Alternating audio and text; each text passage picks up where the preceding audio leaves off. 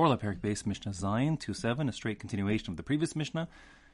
We had said that there were two traditions regarding the amounts required if you have a mechametz or metabel, a source of leavening or a source of spicing. That's a truma source that falls into your chulin if it makes the whole mixture into a meduma mixture, a mixture that's forbidden to a non-Kohen.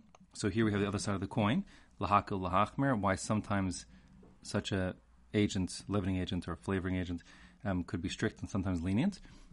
The basis of this Mishnah is predicated on one simple point, which I made previously in the parak, which is that the rule of requiring 100 times against the truma only applies in a min b'mino mixture. That was based on asmachta, that we're concerned about the trumas ma'aser not being separated properly or falling back in.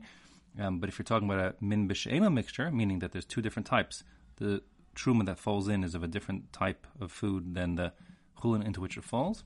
So then we're back to just requiring tam, taste. If you can taste the truma, then,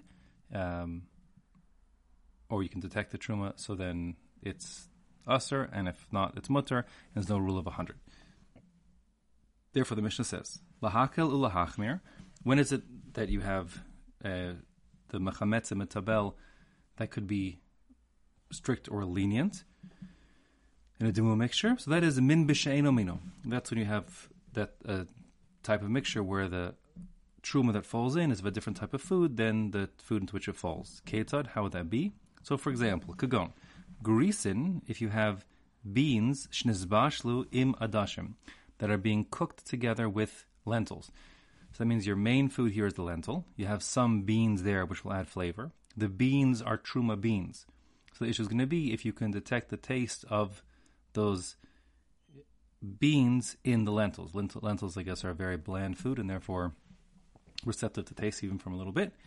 So the Mishnah says simply, V'yesh behem nosan tam, if you can taste the truma beans in the lentils, bein sheyesh behem lalos be'echad omea, bein she'ein behem lalos be'echad omea. It doesn't matter if you have 100 times of lentils against the beans or not. It remains asur, because if you can taste it, you can taste it. Ein behem benosan tam, if you cannot taste those beans in the lentils, then bein sheyesh behem lalos be'echromea, bein she'ein behem lalos be'echromea. So then it doesn't matter if you have 100 times of lentil against the beans or not. Mutter, it's permitted. Meaning it simply goes after if you can taste the metabel, the flavoring source in your mixture.